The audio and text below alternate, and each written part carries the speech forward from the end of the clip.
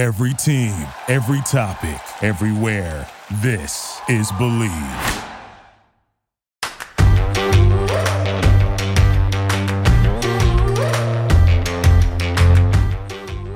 Hello and welcome to the Tracy Sandler Show. I am your host, Tracy Sandler.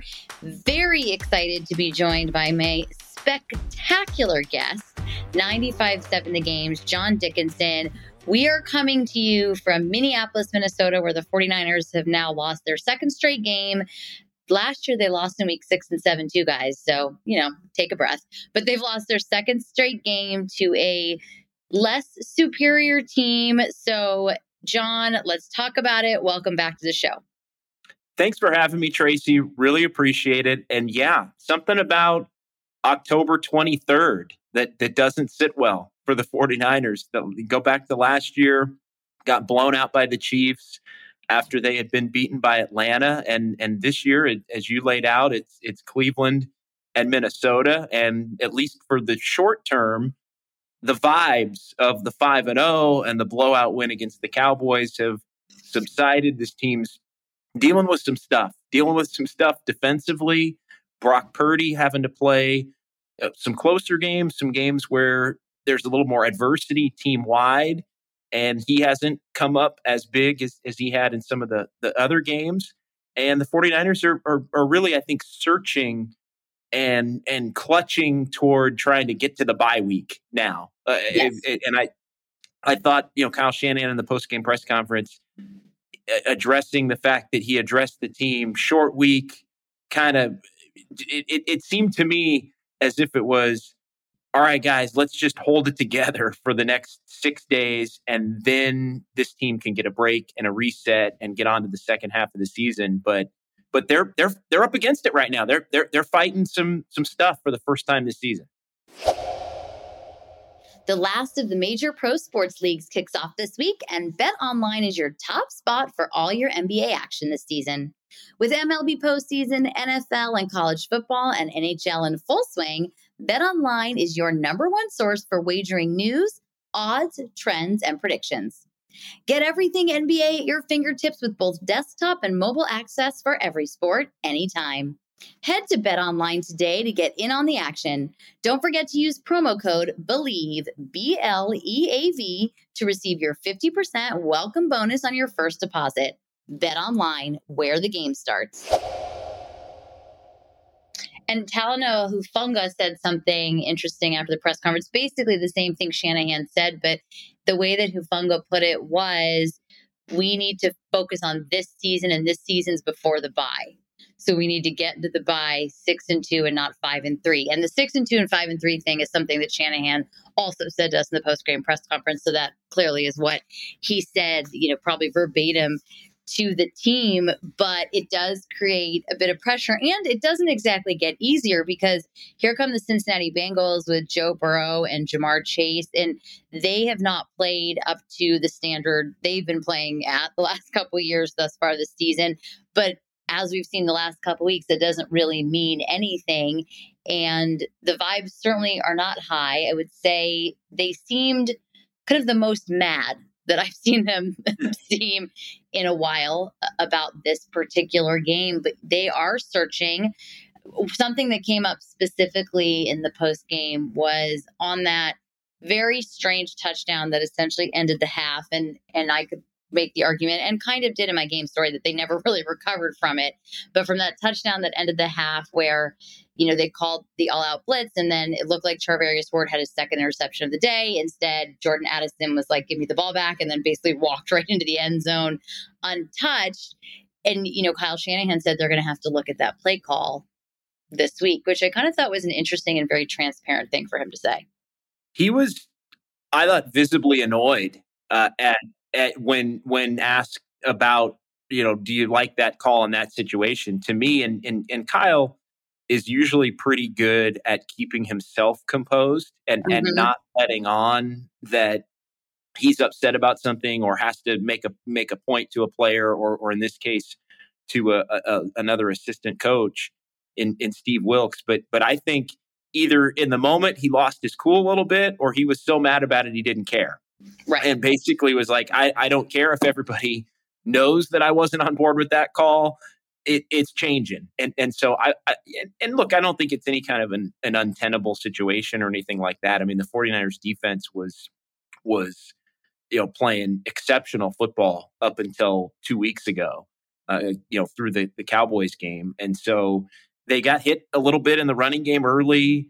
They got hit in the running game by the Browns last week. But the one thing that I've noticed with this team, and it's funny, it didn't really play out the first 5 games, but I go back to training camp, and one of my key questions was, Steve Wilks likes to blitz. Mm-hmm. He's used to blitzing a lot as a defensive coordinator. He's been very successful with it.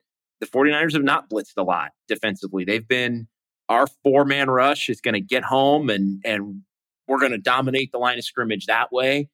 And so it's almost been 2 things coming together, I think, to lead toward the blitzing. And I think it culminated in that play tonight before halftime. The 49ers are not getting pressure with the 4-man front, and Nick Bosa is missing opportunities, and they're just, as this season has gone on, the sacks have not been there. And so I think it was twofold. It's Wilks likes to blitz. What the 49ers are used to doing isn't working, so he's dialing it up. And I thought tonight they really, against the Vikings, got burned multiple times. That was the most glaring one. Mm-hmm. The other was the screen pass that went for a big gain as well. And so I think as they adjust, to bring it back to Kyle and the annoyance that he showed, Tracy, is there's going to be a conversation about it this week between Kyle and between Steve Wilks.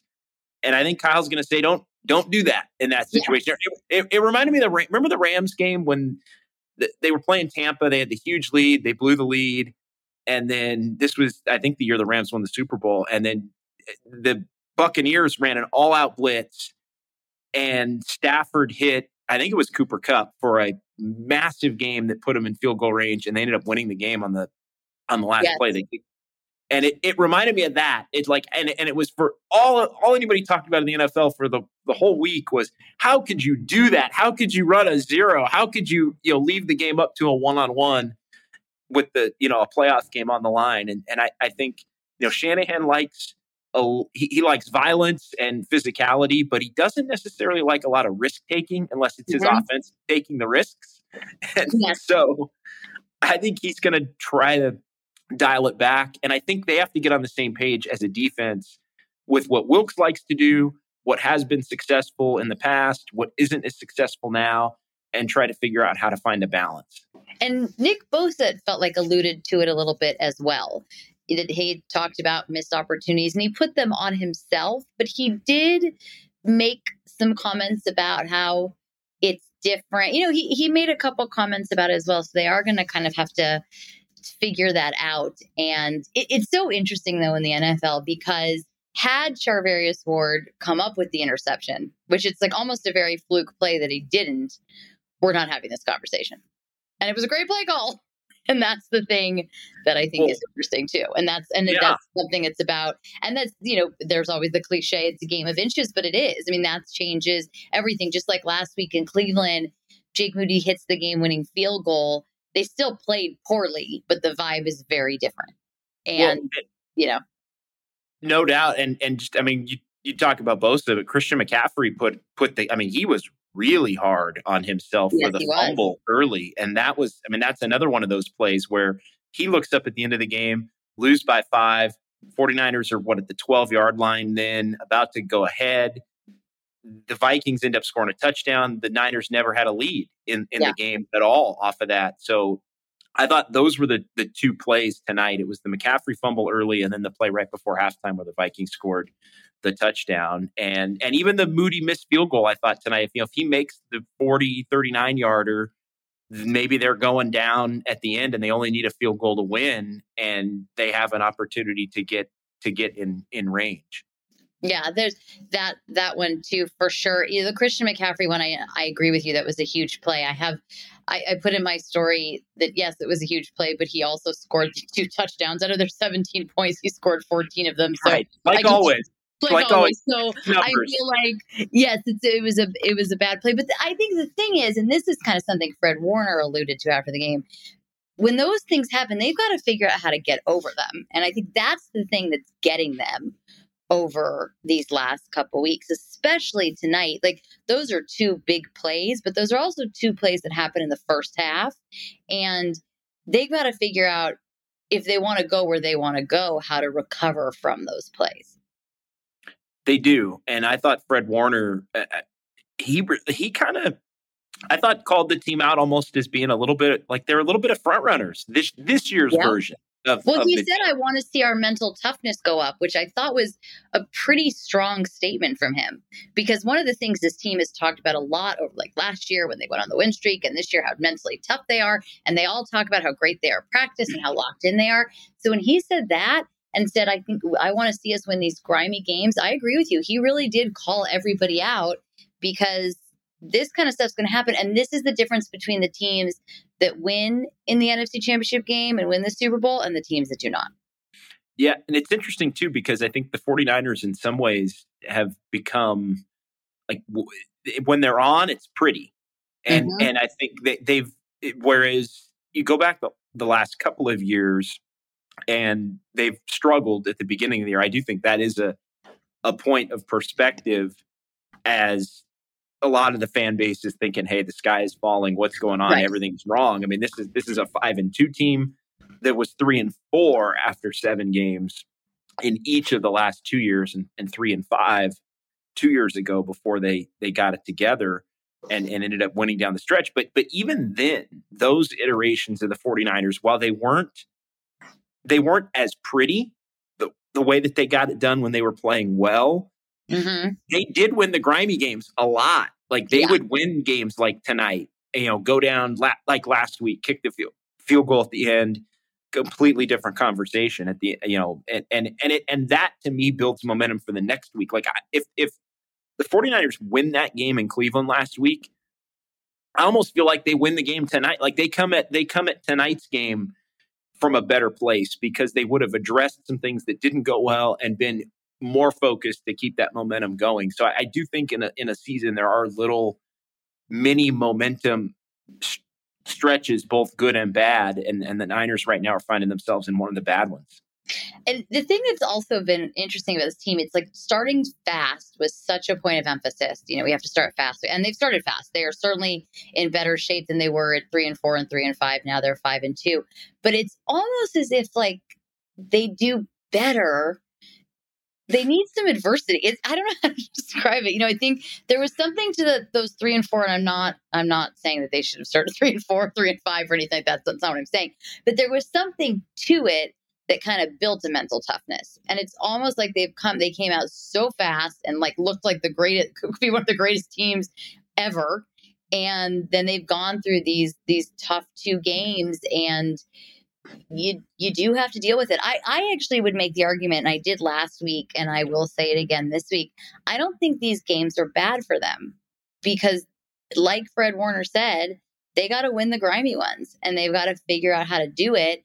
And maybe it fuels them. I don't know. I just think this is the kind of stuff you'd rather they learn it in week 6 and 7, which they did last year. Week 6 and 7 were not great. And this is where they learn it. And I think, with the field goal stuff, Moody ends up making the 55-yarder today, which I think was extremely important for his confidence level, because it was 3 missed field goals. And part of that, I think that is a little bit the growing pains of a rookie kicker.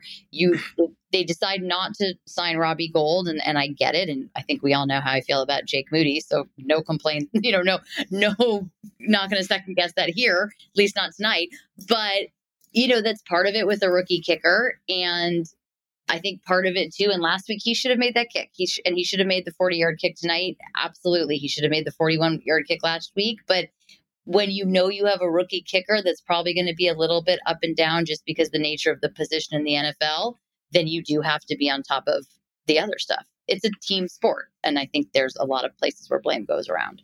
No question. And the other part, though, too, is I think, and this is where you saw the frustration from the 49ers team tonight, is that one game like that is cool. And I think they accepted it. Tonight was the second one. And while I agree with you that there is a benefit in it for the second half of the year, and heck, last year it was 3-4 and they lost week 6 and week 7. And that was it. They didn't lose again till January. Right. So it worked out to their benefit as they got rolling down the stretch last season. But I think where you saw the frustration was now it's 2 losses, and now you look up in the standings and you're behind Philadelphia, and Detroit is right there with you, even though Detroit, got handled by the Ravens yesterday. And now you're right back with Dallas and Seattle. Seattle's 4-2, Dallas is 4-2. And so you find yourself in a battle for the division that I don't think the 49ers thought that they were necessarily going to be in, at least at this juncture, with a couple of late season meetings. What they play Thanksgiving, I think Seattle, and they play in December. So those are late games between those two teams. And if Seattle can hang around to make those games really matter, I think that's something. I don't know about you. I thought the Niners, and maybe they still do, but and this is no disrespect to Seattle. I do think Seattle's a wild card type team like they were last year, a better version maybe of that team. But I really felt the 49ers were going to win the division without much drama. I did too. I 100% thought they were going to win the division without much drama. And I thought that going into the season. I certainly thought it after the first 5 games of the season. That Thursday night Thanksgiving game could all of a sudden have the meaning that the Thursday night December game had last year. And I think the season, there's going to be more drama now. Now, perspective-wise, they are 5-2. There are a lot more games left to play for everybody. So many things can happen for so many different teams. But they have now put themselves in a position where Fred Warner called Sunday a must-win game, and I don't know that it's a must-win game. There was a game 7 for the ALCS tonight that was a must-win game, but this is a pretty important game. They do not want to go into the bye week at 5-3, and more important than 5-3, on a 3-game losing streak, and they can't get frustrated. And it's interesting. The thing with the frustration is you need to fuel it the right way. And this is very easy for us to say because we don't have to play on Sunday, but you have to fuel it the right way. And what you can't let it do is let it make you angry. And now you're playing bad, sloppy football and making bad penalties, and that kind of stuff, and doing the dumb stuff that loses you football games. And that's a tough game. Short week, and not only short week, but the Bengals they didn't play yesterday. Right. They're coming off their bye, and the Browns had a little extra in the tank for the 49ers when the Browns were coming off of their bye and faced them in Cleveland last week. So the Bengals had started to figure it out. They were, I think, 1-2 last year. They were 1-3 this year at the beginning, and they end up with their 10, 11, 12 wins by the end of the year. And so they probably feel like they're getting on a roll. The 49ers, to me right now, Tracy, feel like it's that last day before your vacation, but you've got a million things you have to do. And it's like, just get through the day. If we can just get through the day, everything's going to be fine. But this is the NFL. You can't just get through the day and lose. You need to get through the day and try to win. You can't just get through it. But the 49ers feel like a team that needs a break, frankly, right now. But they can't quite get it because they have one more really difficult game in front of them before they're able to get that break. Yeah, I would agree with you. But I think a little bit, I'm going to say something that might be controversial. It's probably not, but it might be. That takes me a little bit back to the mental toughness thing because they've had 2 bad games. But again, they're 5-2. They've been relatively lucky on injuries. They were without Trent Williams tonight. They were without Deebo Samuel. They've been relatively lucky on injuries. This is a team, of course, they need a break. They're halfway through the season. They're going to have played 8 football games, and that I'm taking nothing away from how difficult that is. But I think a little bit the mental toughness thing that Fred Warner talked about is a thing, and that's something they're going to have to figure out. That, to me, is maybe the little piece. Aside, there's obviously the X's and O's stuff, but that might be the little piece that's kind of off right now. I also wonder if because they made such a point to get off to a good start this year, and they came out of the gates flying. And I wonder if they're hitting the wall a little bit based on the fact that they did come out so hard because they were, and it wasn't just hard. It was They were, I mean, hitting teams in the mouth. Yeah. Pittsburgh, and I mean, it was just week in, week out. The Rams game was an extremely physical game for an offensive battle in the first half. They were laying wood against the Giants, and we saw the Cowboys game and the Browns game. I think caught up with them maybe a little bit as well. The Browns were ready. The Browns wanted to fight in that, literally and on the field. In that way. And so I wonder if maybe the 49ers, and look, it's to their credit, they got off to a good start. You'd rather be 5-2 than sleepwalk into 3-4 and having some other things to figure out. So it's a nice problem to have, but I do wonder if maybe they burned out a little quicker because they went so hard at the start, and now they're in this string of games against some other physical opponents. And the injuries are starting to pile up a little bit, which compounds matters. And they, the reset, I think, could do them some good. Not only the break, but also getting healthier and getting some players back. And the trade deadline's going to come. They might get a boost from the trade deadline. The trade deadline's going to come during the bye also.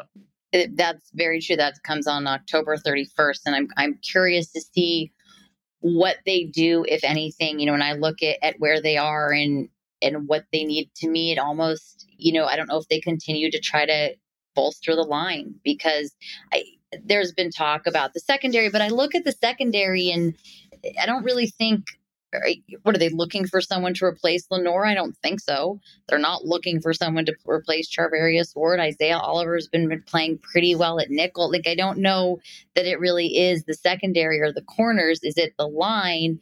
Because the better the line, the easier it becomes on the secondary. But I'm curious to see kind of how that all plays out and obviously what they feel they need. But I think that defensive line is obviously something that they've continued to bolster. But they brought Randy Gregory in, but the line is not as dominant as it should be.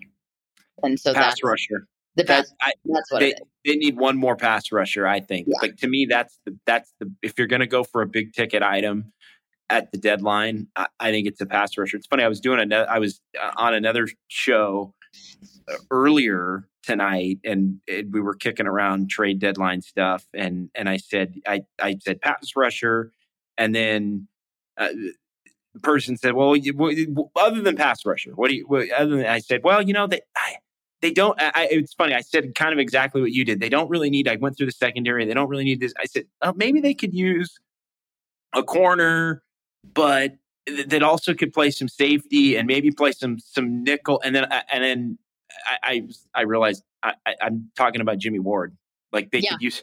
They could use Jimmy Ward. They could really use Jimmy Ward. Maybe they could trade and get Jimmy Ward back. I mean, but like they do. I feel like a hybrid secondary type player. I mean, again, those don't just exist. I mean, he's a unique individual, and obviously probably doesn't really want to be with the 49ers anymore, given some of the comments that he made. But and obviously he left. Right. But I don't know, that maybe some kind of hybrid secondary player if you're looking for a secondary player, but there just aren't a lot of those. Well, and I was on a show earlier too, and we were having this exact same conversation. I said, corners don't grow on trees. Like, high-end corners, don't grow on trees. They could use maybe some depth. I don't think they want to be an injury away from having Ambry Thomas start at corner. But again, those people don't grow on trees. And I think the corners that potentially could be available kind of are almost too much from what they need, if that makes sense. Or I don't know. Surtain is probably that's like, wow, you'd love to have him, but it's like, I know you like big ticket items, Tracy, but like, that's a big ticket item. If that you're talking is a big ticket. I don't think they do. And I also, I just don't think, and I don't know what that does to a chemistry. There's that too. There is that to think about. You've got a chemistry in the secondary. You have, I don't know. That just feels like way too big. They're making a deal though. I'm going to say right now, bold prediction. They're making a deal. They're making it. I'm going pass rusher. I think you're also going pass rusher, but they are definitely making a deal. There is no way that trade deadline passes without some sort of, even if it's not a big ticket item, it's going to be an impactful ticket item, if that's the thing. And just look at, they've had trade deadline success with McCaffrey, with Emmanuel Sanders back in 2019. And this feels, last year they needed McCaffrey. I thought that trade was risky, but they needed McCaffrey. Yes, and he completely changed the game. And then Brock Purdy changed the game even beyond that. But that team needed an infusion last year at this time, and they got it. I feel like this is more not positionally, but they needed Emmanuel Sanders, veteran, I think, at that pass rusher position, but somebody that's been around, that's won some big games, that's played at the highest level. To me, but maybe it's even on the downturn a little bit. I liken it to Von Miller going to the Rams a couple of years ago. That, to me, that kind of a trade, that where a guy is on the downside but still has the ability to help at an extremely high level. Well, time will tell. You guys, it is 2:40 a.m. in Minneapolis, and John and I have been working a long day, so we are going to sign off. But first, tell everybody where to find you, John. Yeah, at JD John Dickinson on Twitter and Threads and Instagram. It's all the same on all your social platforms. There may or may not be a YouTube channel announcement in the near future. I don't want to break that on your show. It's not totally final, but yeah, there's a YouTube channel coming. So I guess I will just break that. Like, there's a YouTube channel coming. It's not quite up and running because things have been pretty busy, but you can also hear me on 95.7 The Game. Big, as most people, I do a lot of Warriors. The Warriors season starting tomorrow. So that's exciting. So yeah, I'm going to be on the Warriors pre and post game and still covering the Niners and kind of going back. I love this time of year. It's my favorite time of year. So yeah, catch me at 957thegame.com as well. And yeah, it's going to be a lot of fun. I love this time of year where the 49ers are playing and then the Warriors start, and I get to focus on both. That's super fun. It is a very good time of year. You guys can follow me on Twitter at TracyFGSN, on Instagram and Threads at Tracy Sandler. We are brought to you by Bet Online. If you like what you heard, and I know that you did, please make sure to give us a 5-star rating and a very positive review. And with that, I'll talk to everybody next time. Bye, all.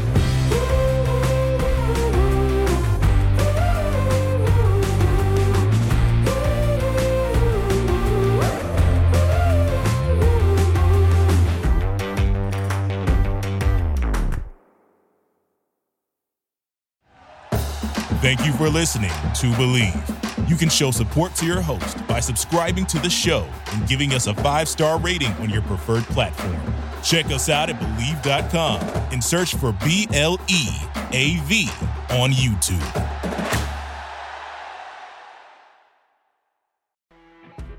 You know when you're listening to a true crime story that has an unbelievable plot twist that makes you stop in your tracks? That's what our podcast, People Are the Worst, brings you with each episode. I'm Rachel. And I'm Rebecca. We're identical twins who love true crime cases that make you say, didn't see that coming, and we hate the people responsible for them. Listen to People Are the Worst now on Apple, Spotify, or wherever you get your podcasts.